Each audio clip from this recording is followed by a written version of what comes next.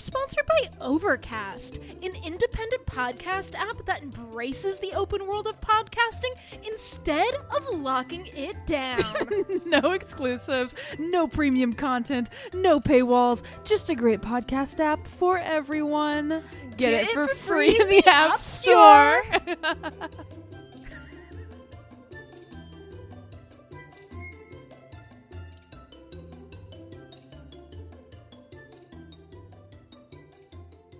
Oh, hello. Are you there? Ding dong, ding dong. Hello? Hi. Did you hear me? I was saying hi. No, I was doing my dishes. Oh, I'm sorry. Do you want help with your dishes? What's your name? My name is Mackenzie. Oh, my name's Liz. Nice to meet you. This might be really forward, but do you want to start a Desperate Housewives podcast? Oh my God. Yeah, I do. I actually was thinking the same thing. That's why I'm knocking on your door right now. Okay. I think I have the perfect name. Can you say it with me just so we know it's meant to be? Yeah. Wisteria Gays. Oh!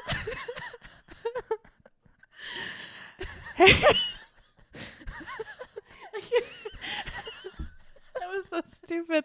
Hi, everybody. Welcome to Wisteria Gays. This is a podcast where I, Mackenzie, and my dear, dear friend Liz say hi. Hi. Watch and discuss every episode of Desperate Housewives. We're gay. We're here to play, baby. Oh, we would like to play. We would like to play. I'm excited to talk about this episode. We just did a little rewatch together. We so did. It's fresh in my brain. I'm very excited. So as am I. We are going to as am I. So as am I. That's my new name. Oh, hi, so as am I. How I've are ascended you? to godhood.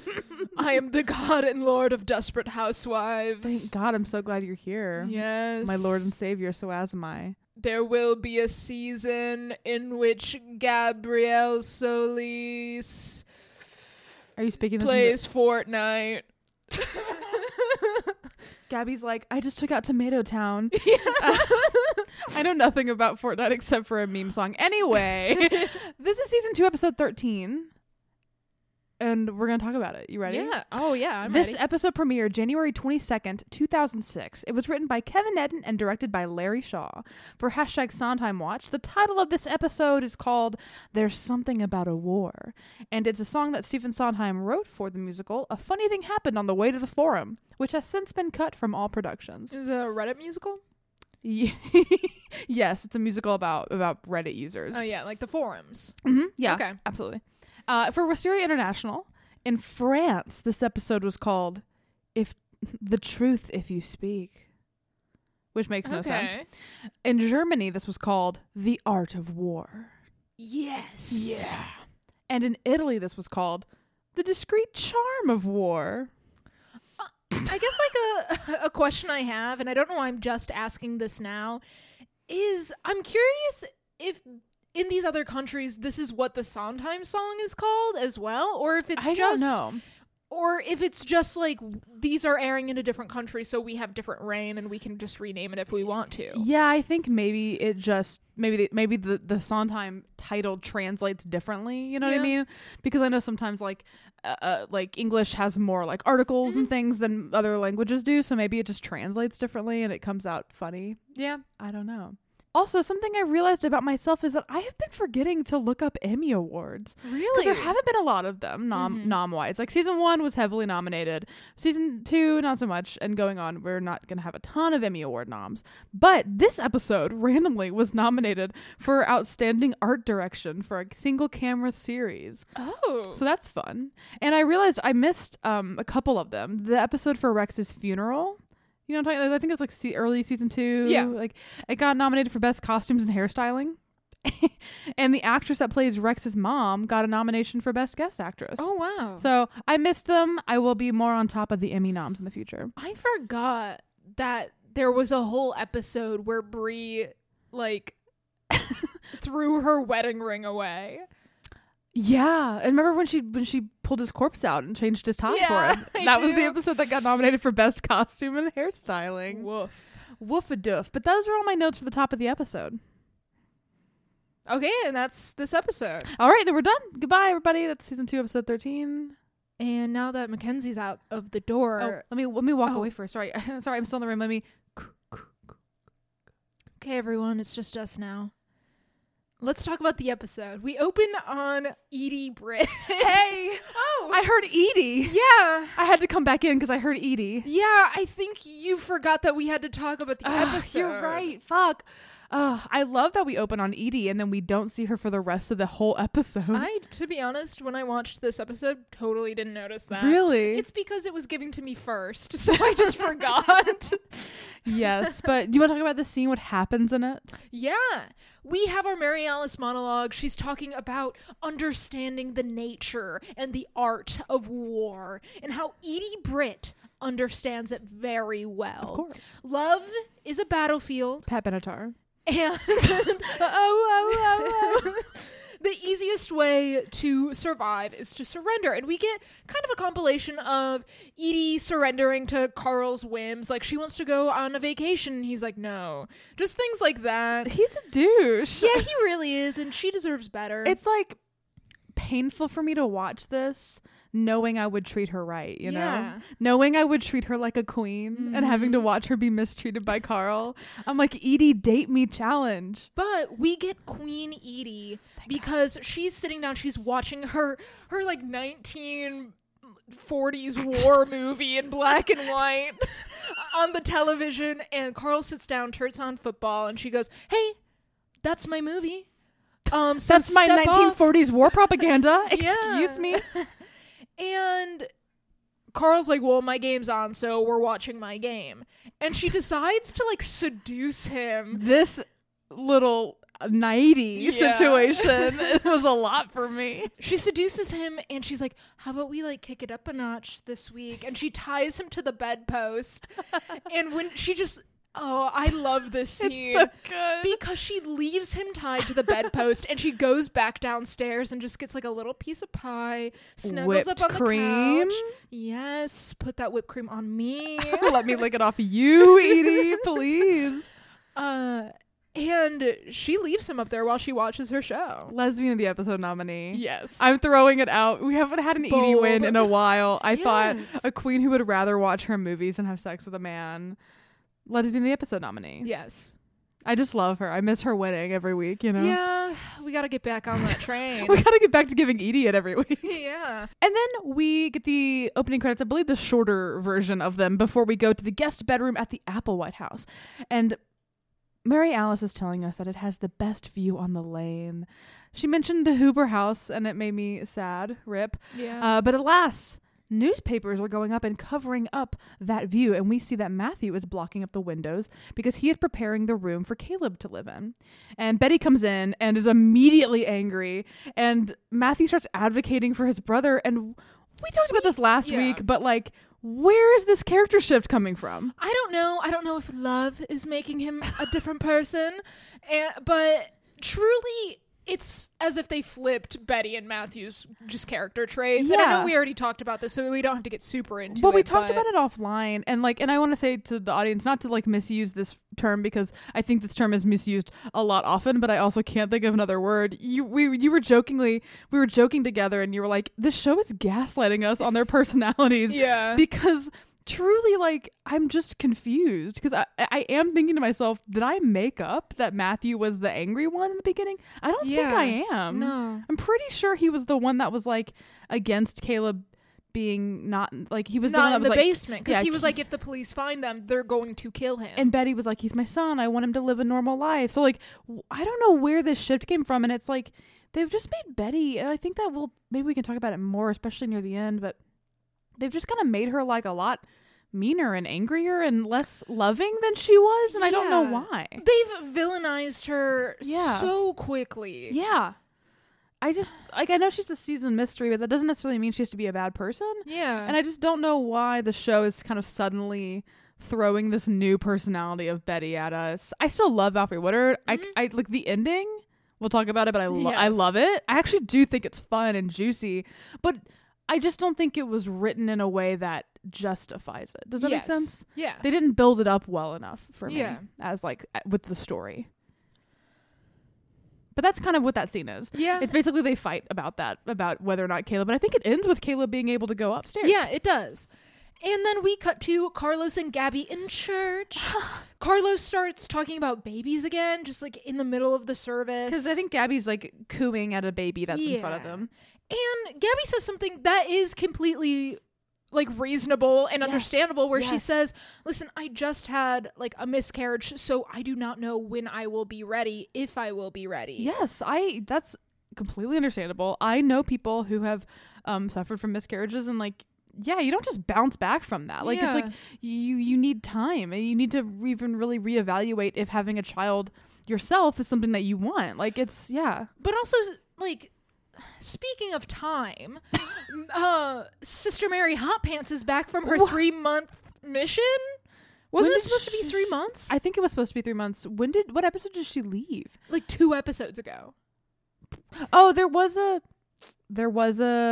season. There was a break in the middle of the season. Do you remember how it kind of ended around beginning of December and then we picked up January? Yes. So there was a bit of a season, like a mid-season break. So that might be what they're using to justify that. Because for audiences watching in real time, it might have been a couple months before they saw her again. Okay.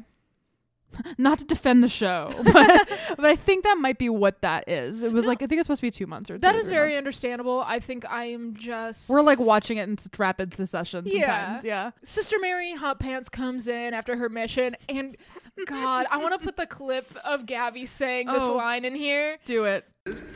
Sister Mary Bernard. Son of a bitch!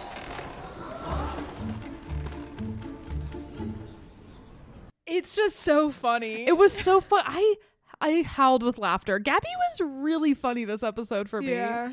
Sometimes Gabby's shenanigans, I'm like, girl, but this was a very funny episode. That was so fucking funny. Once in a while, we get her to be the comedy queen. She takes the crown off of Susan and she places it on her forehead. It's a little bit big, but but it fits. Yes.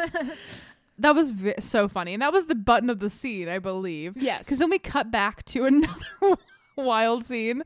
Bree is arriving home and she angrily picks up a pink backpack. She brings it upstairs to Danielle, who I guess is also back from her mission trip, because I feel like she's been gone for 12 fucking years. Oh, yeah. Like, I was confused for a minute because I was like, did Danielle go on a mission trip? And I didn't realize. No, it was a bad joke I just made. And... sorry, I just can't. My brain stopped functioning when I think about this scene. Bree knocks on the door and it's like locked, I think. Yeah. And she's like, Danielle, what the fuck's going on? And Danielle is topless. She's topless with Matthew, and she's like kissing him from behind, which was kind of weird. That's she's how like we cradling kiss. him in her arms. They leap into getting dressed, and Bree is like, what's up, what's going on, you need to do your homework, and it's kind of a shenanigans of them trying to get dressed. Danielle opens the door. Bree does not suspect anything at the moment, but starts to pick up the laundry, and for some reason when she goes to pick up what I'm assuming is Matthew's shirt from the ground that's like kind of under the bed, Matthew keeps his hand on it, so his little hand goes out. It's because he put on some Gorilla Glue and he accidentally touched it. She ripped his skin off when she pulled the fucking... But like the way... I need a gif of it. It's so weird. The way his hand just like daintily goes out and then pulls itself back in as if she wouldn't have noticed his hand came out. And then we get a pretty wild line. We do.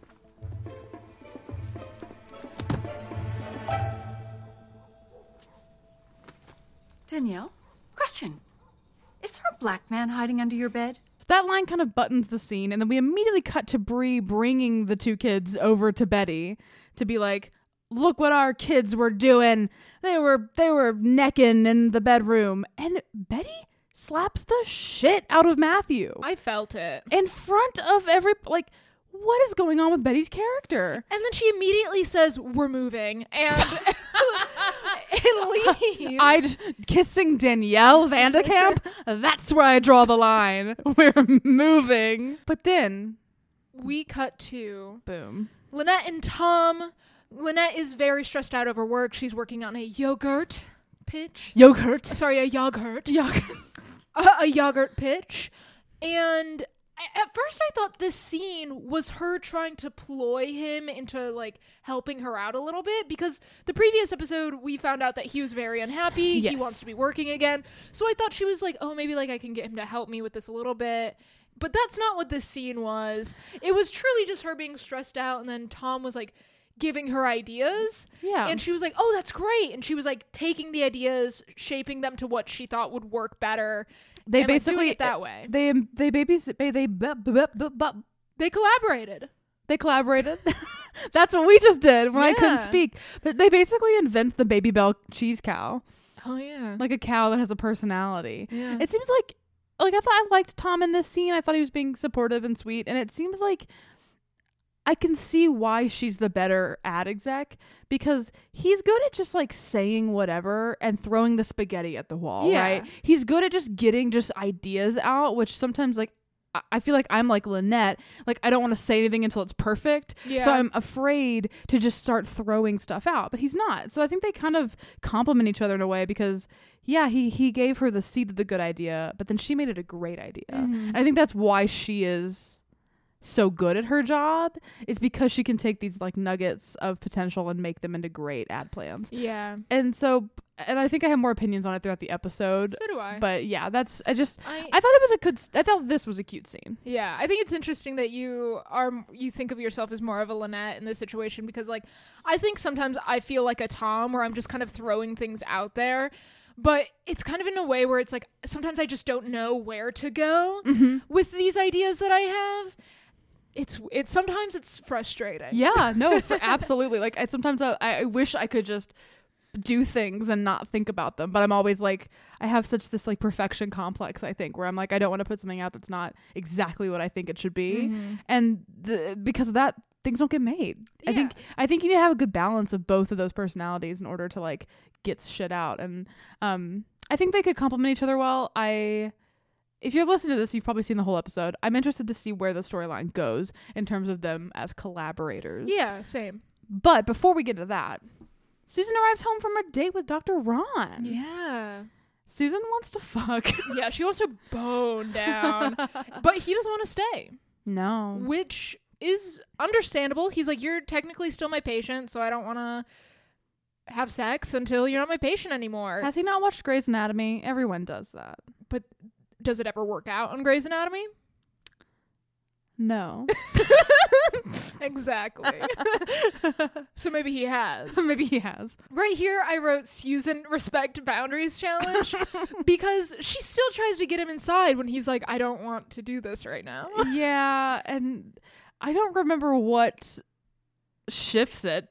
I just know he plants a big one on her. Yeah. And is like, I'm gonna kiss you right when I can, or whatever dramatic bullshit. I don't hate them like right here. I have thoughts. I Oh, have opinions. tell me. I do not like Dr. Ron. Whoa. I feel like I can talk about more of that later. Do you want to? Do you want to talk about more of that later? I can talk more about that later. My brain is eggs. Oh, they're gone. I have no brains. That's interesting. I don't hate him, actually. I don't dislike him. I don't think I love him as much as I love our Mikey Poo, but I don't hate him. So I'm interested to see let me know when you're ready to open up about Dr. Ron. Yeah. And we'll get there.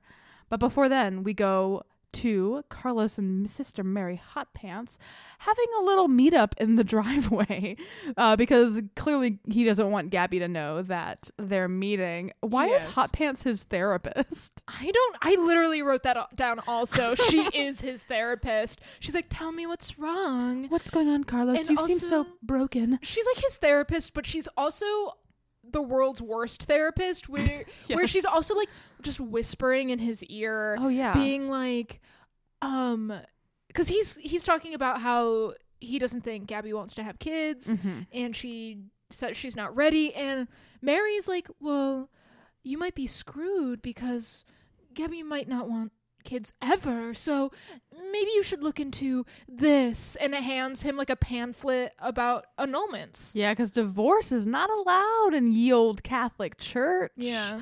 Which, can you get an annulment when you've been married to someone for years? What is the difference between an annulment And a divorce. An annulment basically and I went to Catholic high school, so that's the only reason why I know this. Basically, annulments for the Catholic Church, it makes it to where like your marriage never existed in the eyes of God. So like divorcing, it is like a mark, right? Yeah. Like you were married and now you are divorced. Annulments are like a clean slate.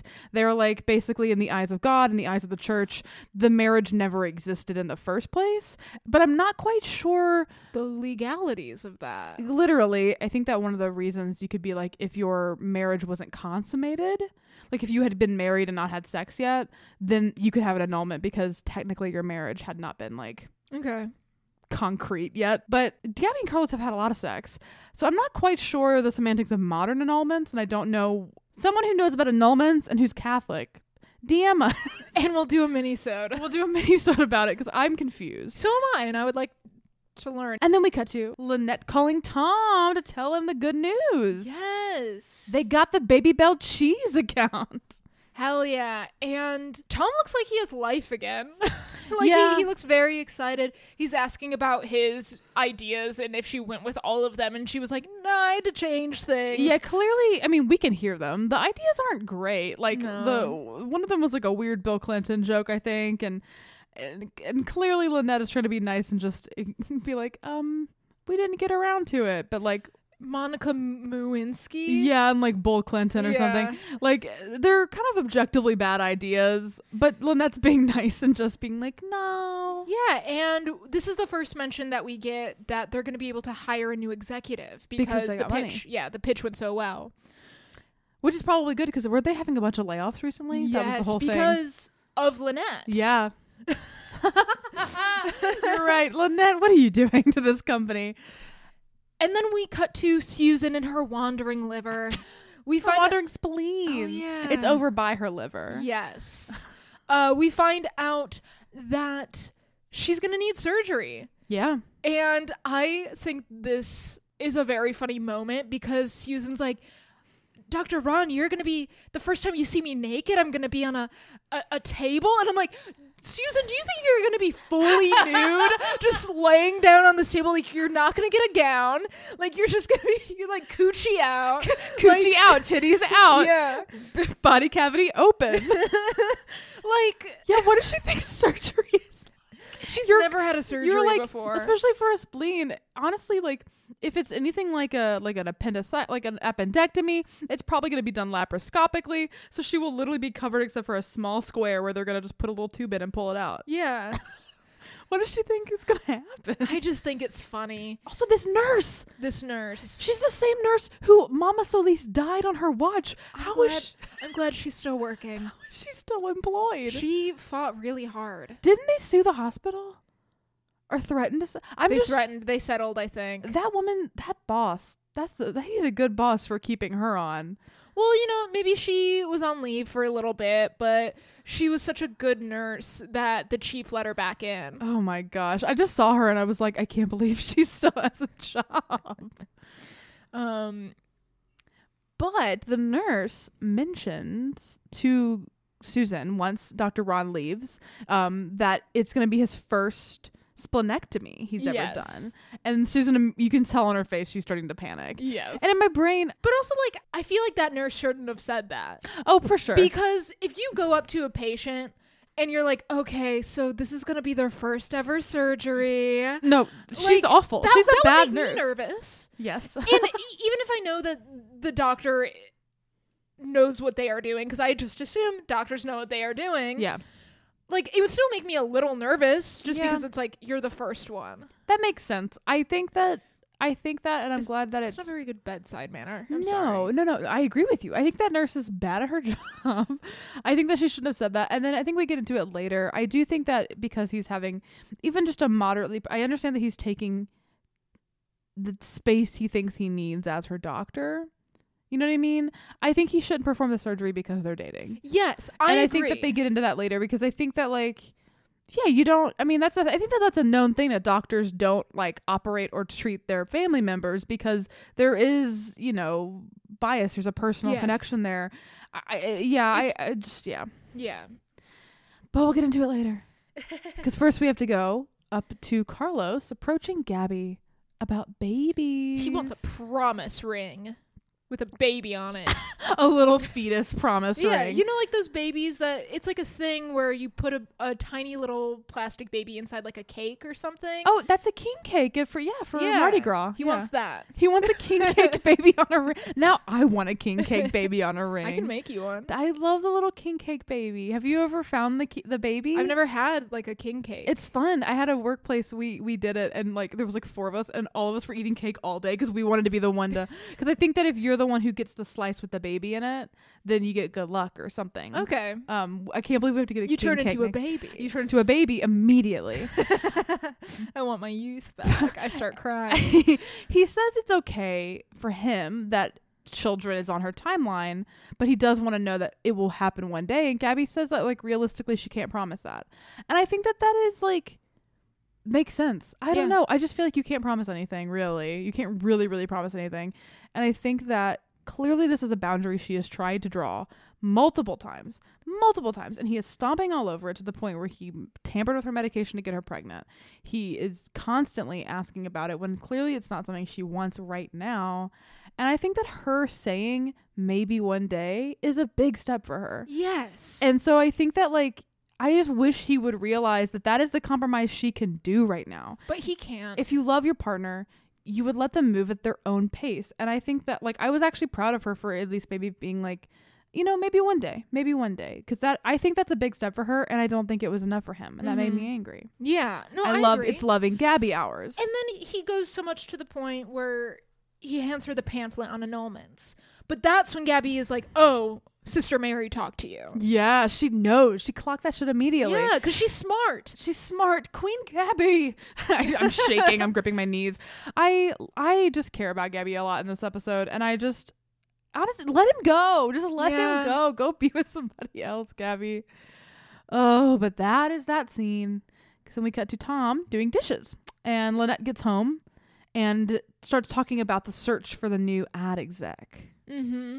And she's wondering if Tom has any recs from his old workplace. And he goes, yeah, I know someone who's loyal, really smart, sexy, scruffy, scrumptious, doing the dishes, got some dump truck ass. Oh, who's that? Oh, why, it's Tom Scavo. I should have known when you said dump truck ass.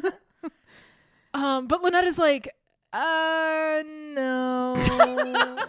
No, I don't want that. I think that everything Lynette is saying is completely valid. I do too. I talked to you about this before we started recording, but I think it's understandable to not want to work at the same place as your partner. Yeah.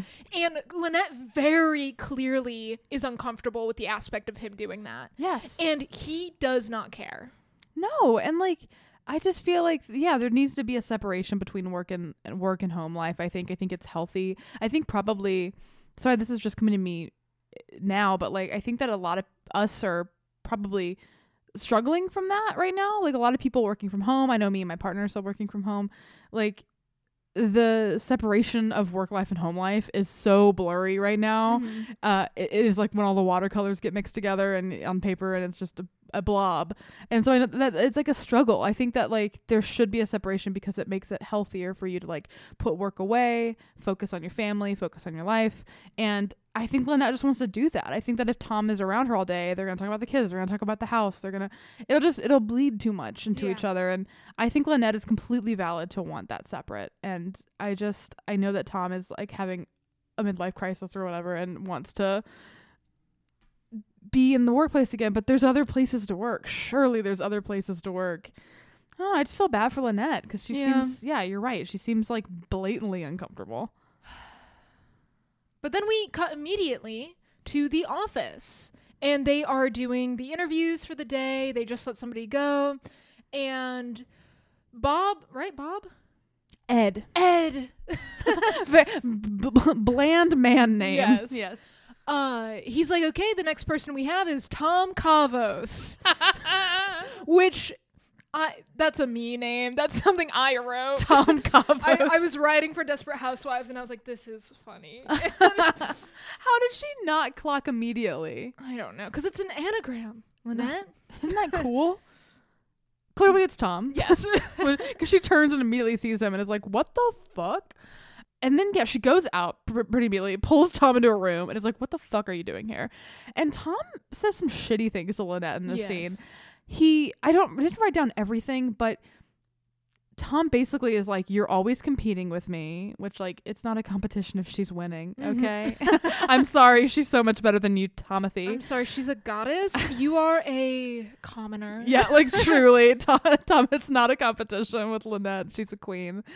And he says that, but then he kind of goes off on her, and she tries to compliment him, and she finally kind of opens up to him, and she's like, basically says what we just said, like, I think you're smart, I think you have good ideas, but you coast, and if I have to be your boss and I have to, like, come down on you and I have to be the person who's in charge of you, you're gonna resent me, and I can't have that. And he's like, well, a part of me's always hated you since you tanked my promotion. Yeah, since you got me fired. And that is so much to spring on her.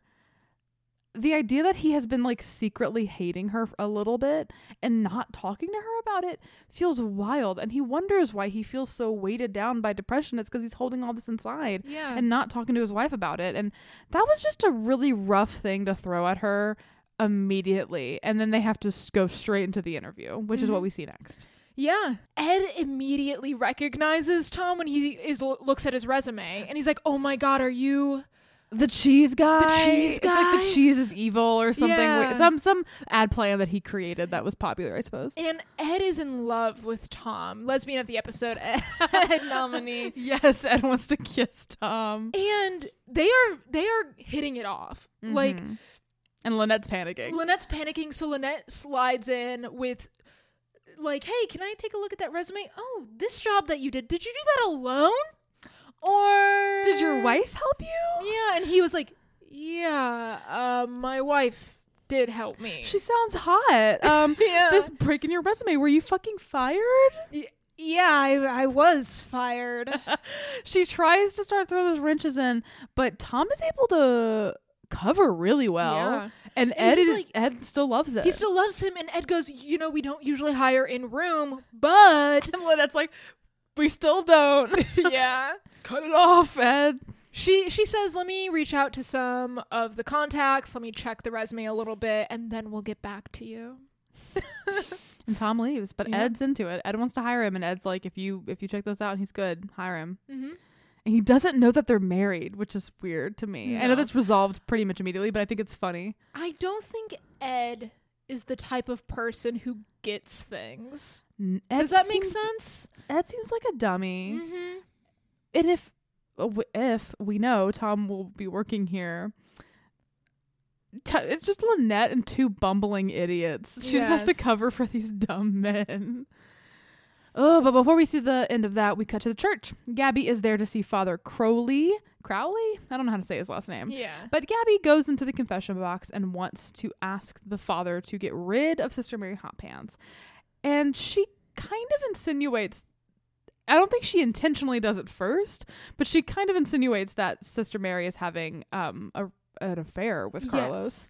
And the father is like, well, are they actually having, like, sex? Are they sleeping together? And Gabby thinks for a moment and is just like, yeah, they're having tons of sex, like, all over my house. She says she caught them. Yeah. So she, she could have insinuated, right? She could have been like, I think they're having sex. Yeah. But she lied and said, I saw them having sex. She wants to get rid of her. Yeah. And she knows that the only way to get rid of her is not to say I think, but to say I know. Yeah. And I do not agree with this because this is kind of shady, but I do think this scene is very funny. Yes. Because they immediately leave the confession, like, booths, like, both of them, and then a new priest walks in, and Gabby follows and goes, yeah, so I told a fib. What do I have to do? Is that 10 Hail Marys or like, what do I gotta do? That was funny. Like, I don't necessarily agree. No, but I know. it was a good scene. It was funny. Comedy queen. And then we cut to Danielle weeping in her room. Did you see the photo on her wall? No. It looked like her. Like, I wonder if that's her modeling photos. would be very good. I'm going to find a screenshot. I'm going to post it. I think it might be a picture of her on the wall. If it is, I will print it out and I will hang it up on our wall. Thank God. But Danielle isn't modeling right now. She is upset with Bree for ruining her relationship. And she thinks that Bree is jealous of her, which is confusing.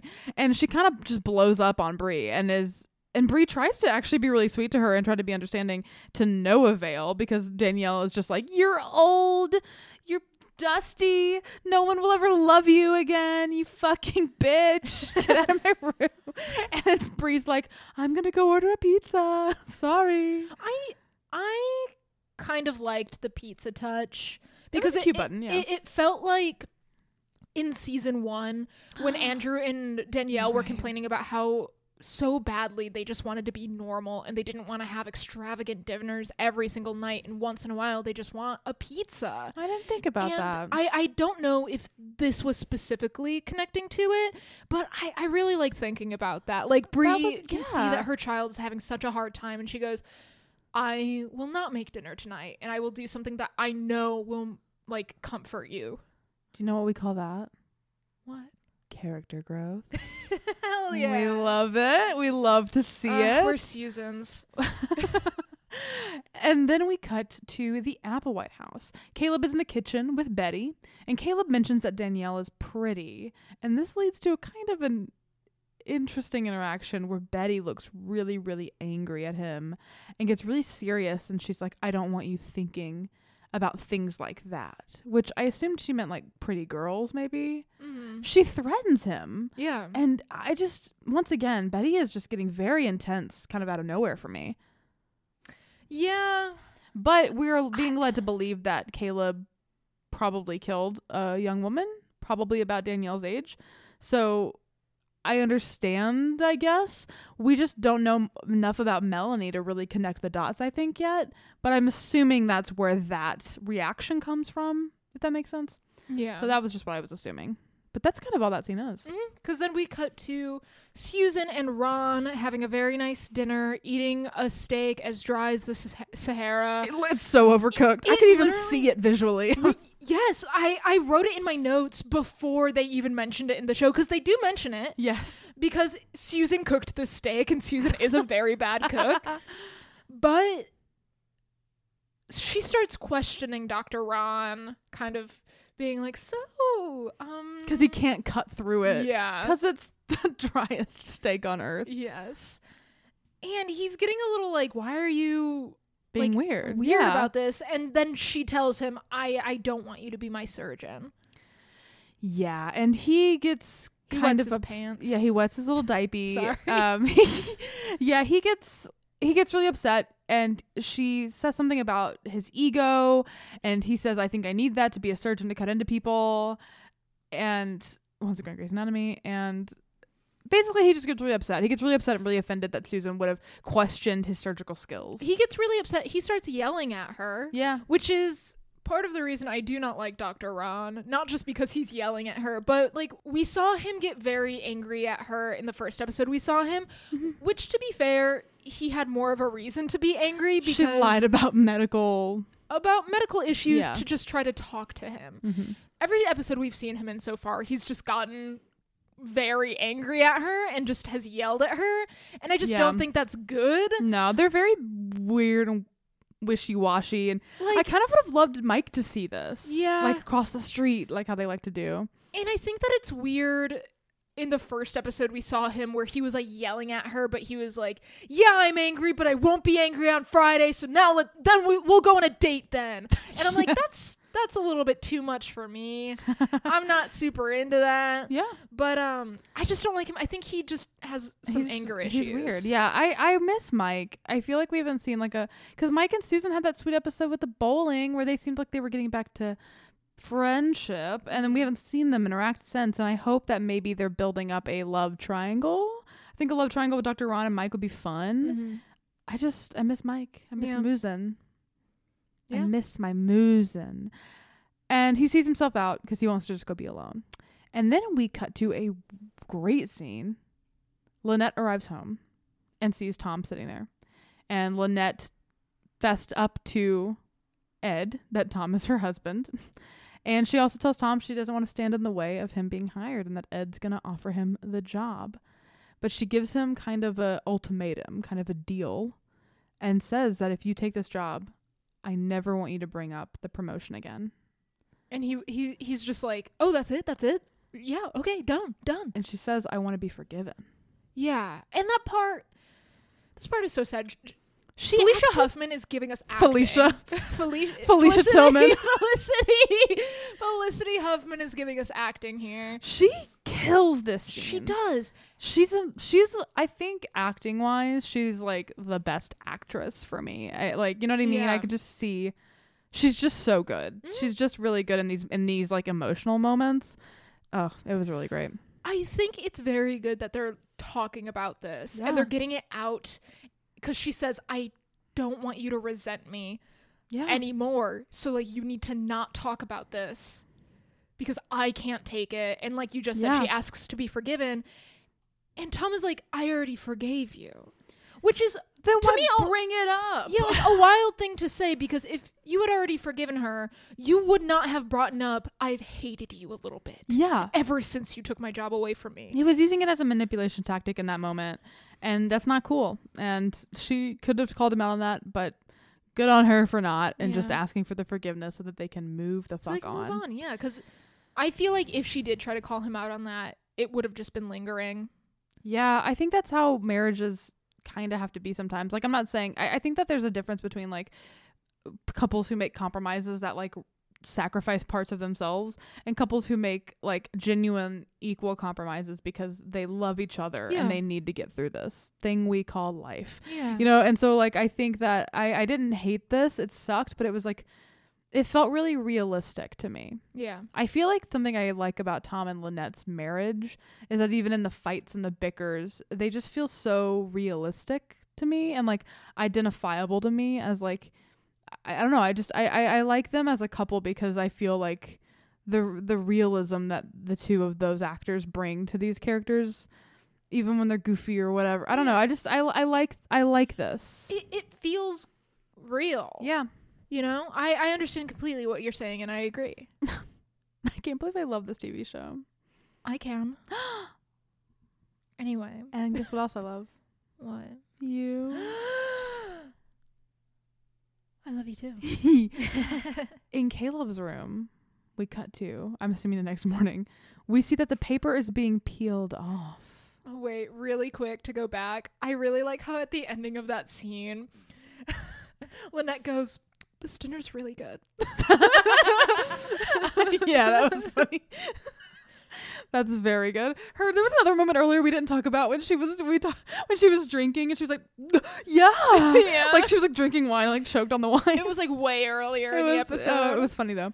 But now we cut to Caleb's room. The paper is being peeled off, and Bree approaches Betty with trying to be nice, trying to put the kids together. She's like, hey, our kids obviously really like each other. They want to fuck so bad. And we should just let them. But we should supervise. Snacks, condoms. Oh, you keep me young. Yeah. She makes a wreath. And Betty is like, I love Betty. Partially because she's just being so fucking weird and spooky. She's just like not blinking. She's like, I don't think that's possible, Bree. You control your kid, I'll control mine, okay? Do you not have control over your kid, Bree? I thought we had that in common. I thought we were one and the same. And as Betty is shaking, her veins popping out of her head, Bree glances up and sees Caleb. Yes. The one rule, Caleb, the one rule, my little king, was you're not supposed to look out the fucking window. My little murderous king. My little murderous king. The one rule was don't look out the window. And he looked out the window. And but something I thought was great acting, great great visual storytelling was when Bree sees that she shifts, like her energy shifts, and Betty picks up on it. Yeah. And you can see, after Woodard, I love her, you can see her seeing that. And I thought that was really cool like visual storytelling that she picked up on Bree's energy shift. I did as well. And I would also like to, pardon me for jumping back for a second, but I really liked the transition into this scene where Caleb was taking down the papers and you could see Bree walking. Yeah. And then it goes. It was cool. It was a good chunk. Yeah. And then she sees herself away. She kind of quickly like gets out of that conversation because she has to run home, and we're left with Betty kind of picking up on the vibes. But Bree gets back to the house. She looks to an old stack of newspapers, which I guess she saves, which I think is actually like a suburban thing. Some people like save old newspapers. I have no clue why. Okay. But she basically uses it to confirm for herself that the face she saw in the window was the face of the man who was in the newspaper for having attacked Gabby. That's some Sherlock Holmes consulting detective shit. Detective Bree. There's just a board game called Sherlock Holmes Consulting Detective. One of the key mechanics in that game is looking through newspapers. Yes. And as you complete more cases, you get all of the previous newspapers you've used. So like you just look through every single one. I love for that. any info. Go to twitch.tv/The Pigeon Wizard for Nancy Drew streams and watch Liz play with their partner. I love a mystery. You love a mystery. You love a detective. Their streams are the best. Bree has this confirmation for herself. Detective Bree, newspaper out, hat on. She goes to the phone, and I was like, oh, she's gonna call the cops. She's calling Lynette. She's calling like the women to set up a poker night so she can tell them all. Why would you not? If you were really worried that there was a man who attacked your friend and escaped from a mental hospital in the upstairs room of your neighbor, why would you not call the cops? They could be I mean, I do not know, because That's that such would a plot hole make the for me. most sense.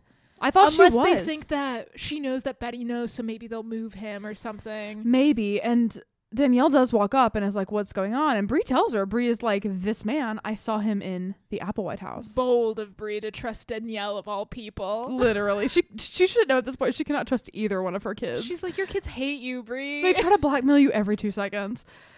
But that's kind of the scene we get, because we get more of that Danielle stuff later. But first we have to see Carlos. Yes, he's on the phone, or he just is getting off. He's just getting off the phone with Mary. I almost said Mary Alice. You can't have 2 Marys in a TV show. God, can you please stop?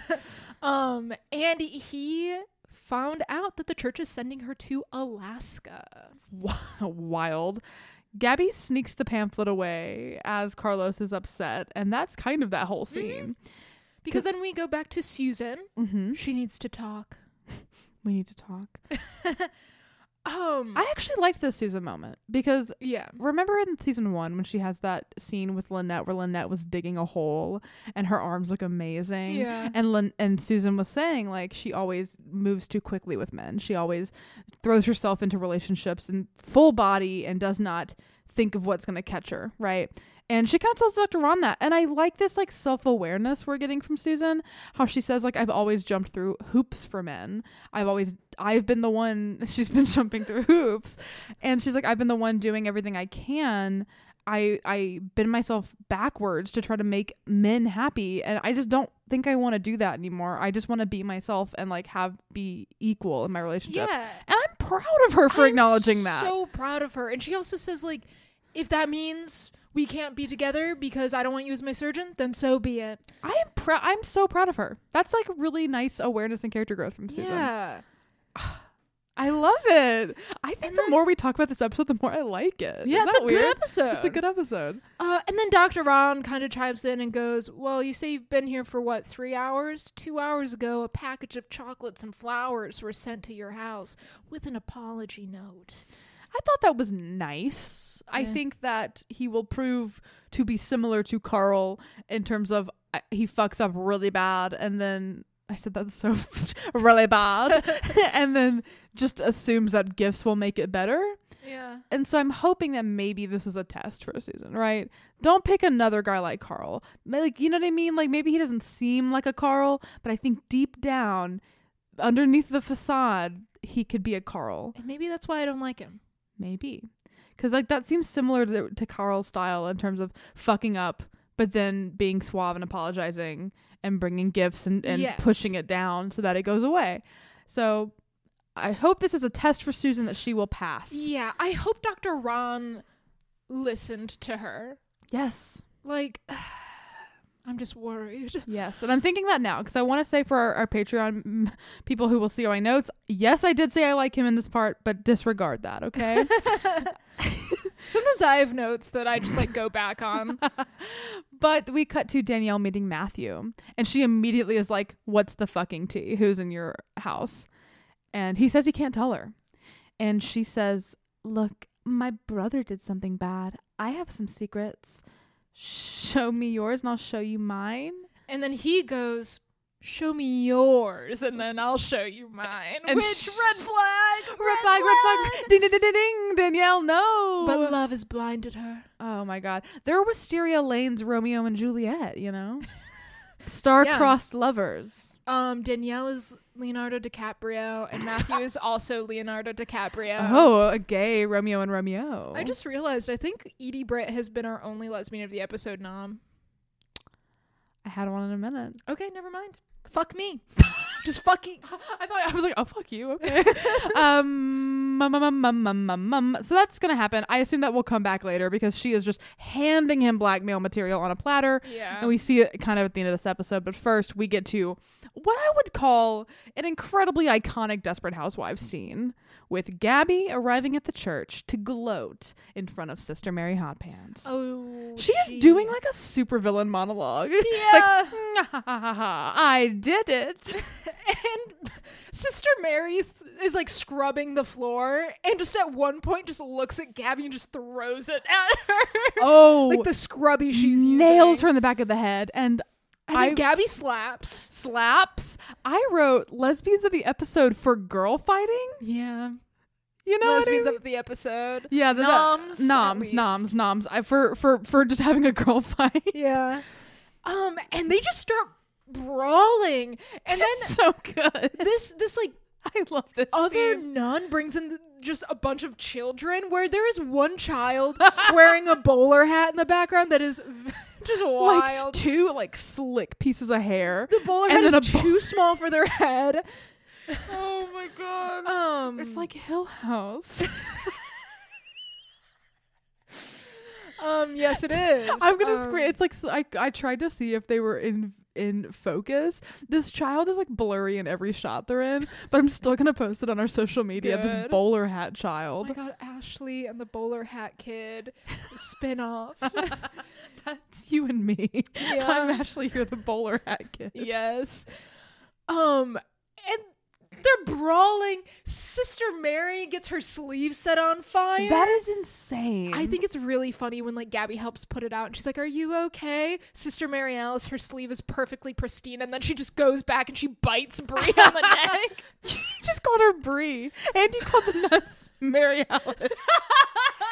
I think your brain is melting, King. The point remains, there's fire, there's biting, there's a lot going on. And does the scene just end with them being pulled apart, I think? Yeah, it does. By a priest.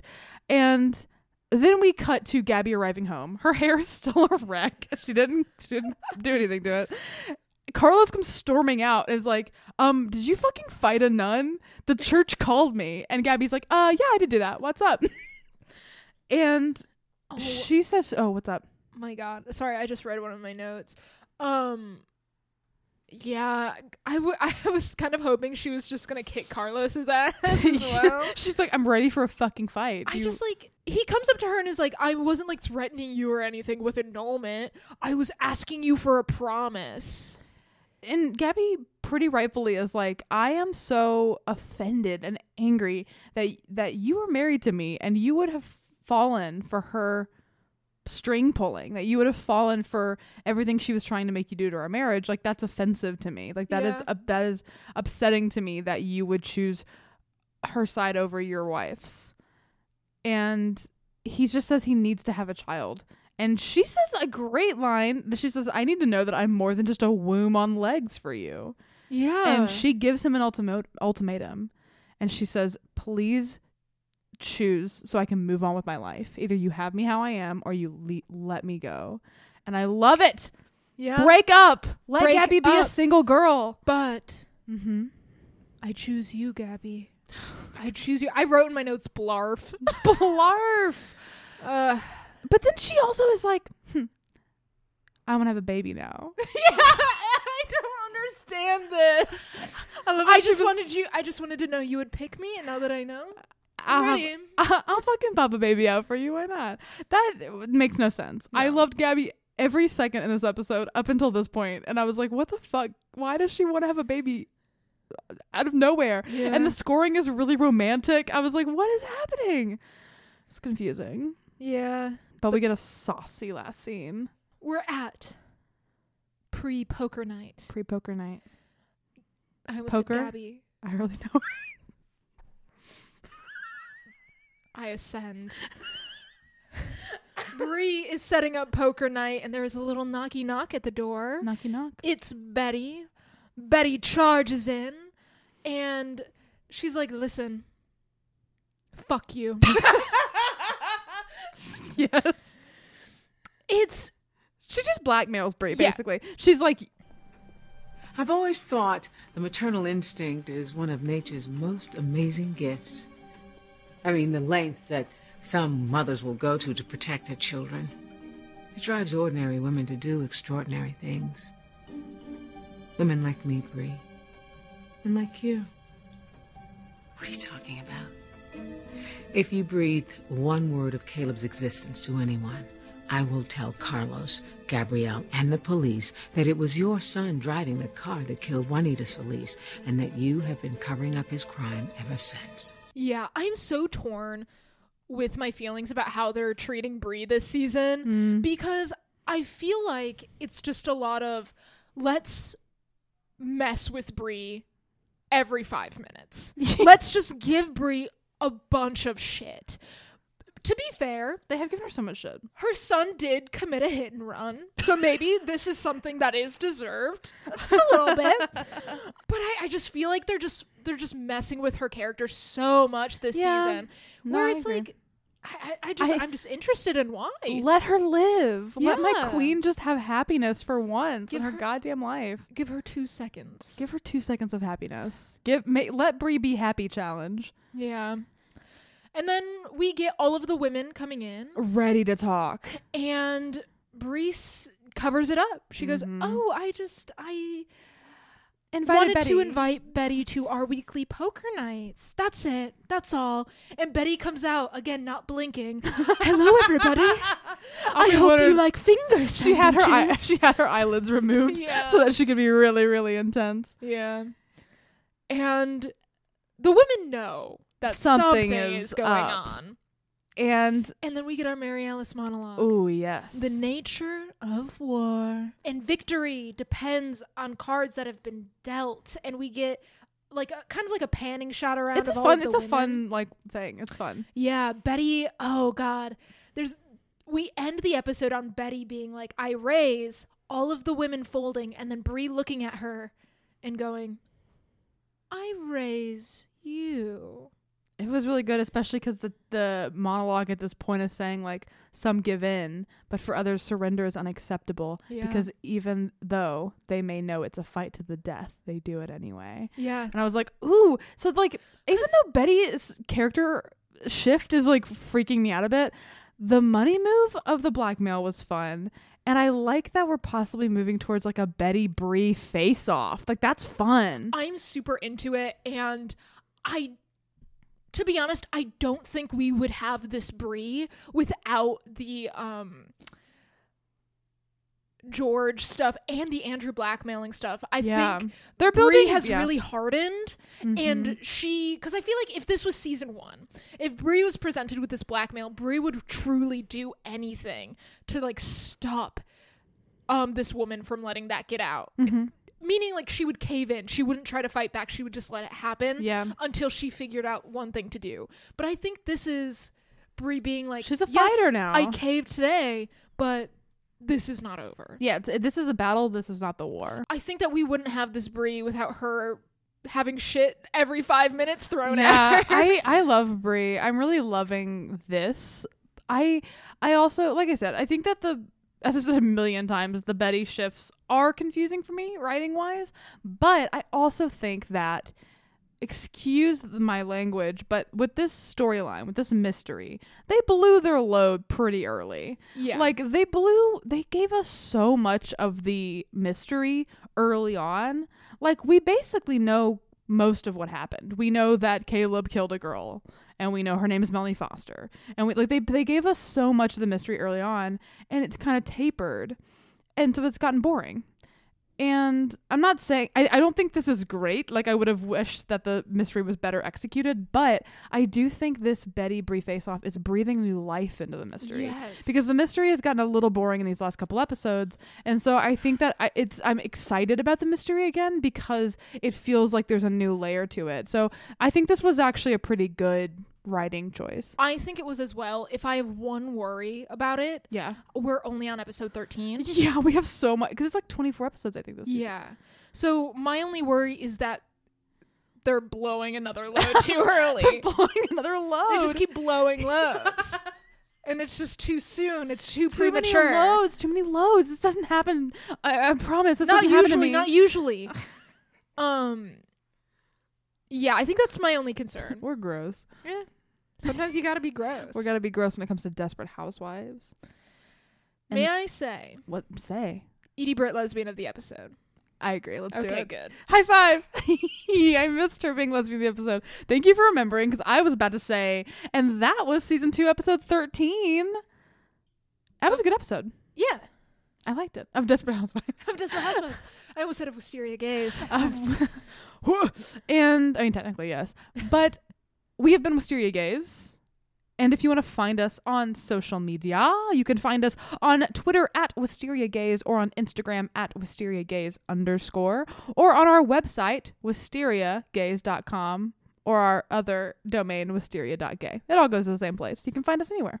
Yeah, and on that website, you can find links to our merch page. We have some great merch. We have a Fairview High Abstinence Club shirt, as well as a Logo shirt for Wisteria Gays. Yeah. And hopefully some more stuff soon. We want to maybe possibly commission some designs and get some fun stuff up there. So stay tuned. And the way we're going to try to commission some designs is through our Patreon. Oh. Our Patreon is great. It helps us out a lot. We love everybody who subs, patrons. I don't know the word. We love all of our patrons. Yeah. Yeah. We love all of them. You get some great goodies like our show notes. You get a monthly video postcard, and you get a shout out at the end of every episode. Yes. So we're going to take a minute to shout out our patrons. Because we love you. AJ. Alan. Annie. Cheryl. Elise. Helena. Lisa. Liv. Nadia. Rebecca. And Tom. Thank you so much for being our patrons and supporting the show. Yes, it means the world. You know what I love, Mackenzie? Me? What the fuck? Your what? face was so funny. Sorry, I overstepped. I'm sorry. What do you love? fine. What do you love? I Tell me. love reading reviews for our podcast. Oh yeah, me too. Totally. Yeah. Because they help people find our show, believe it or not. What? Oh my Yeah. gosh. And at the end of every episode, we like to pose a question to get those review juices flowing.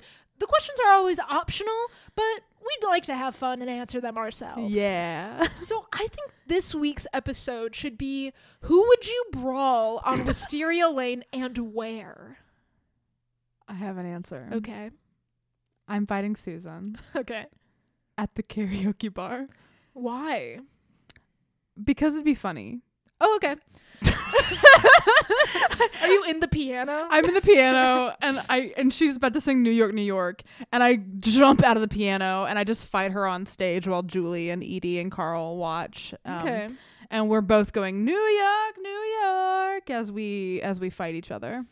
I would fight Tillmeister Ooh, she might win that one. at the quarry. The quarry with Because- Paul. Yeah, where he was left. Because I think she would fight dirty, and I think it would be a hard fight. I think she would, yeah. And like, I just want to know. I just want to know if I'm tough enough. That would be the fight of a lifetime. Yeah. I think that's a great fight. Especially if like we have an audience at the quarry and it's just like a fight club kind of thing. Yeah. Ooh, yeah. Both of us are shirtless. Wisteria Lane Fight Club. Yes. Oh. Yes. So when you leave a review, you are now in our Fight Club. So the first rule about Fight Club is you don't talk about it unless you're leaving us a review in which you tell us who you're going to brawl and where. Other than that, you can find me, Liz, on any form of social media at The Pigeon Wizard. And you can find me at Mackenzie Wilkes. Mackenzie, I do love you. Holy shit, good. Thank you. I love you too. Yay. Everyone else, Yeah? stay juicy. Stay juicy.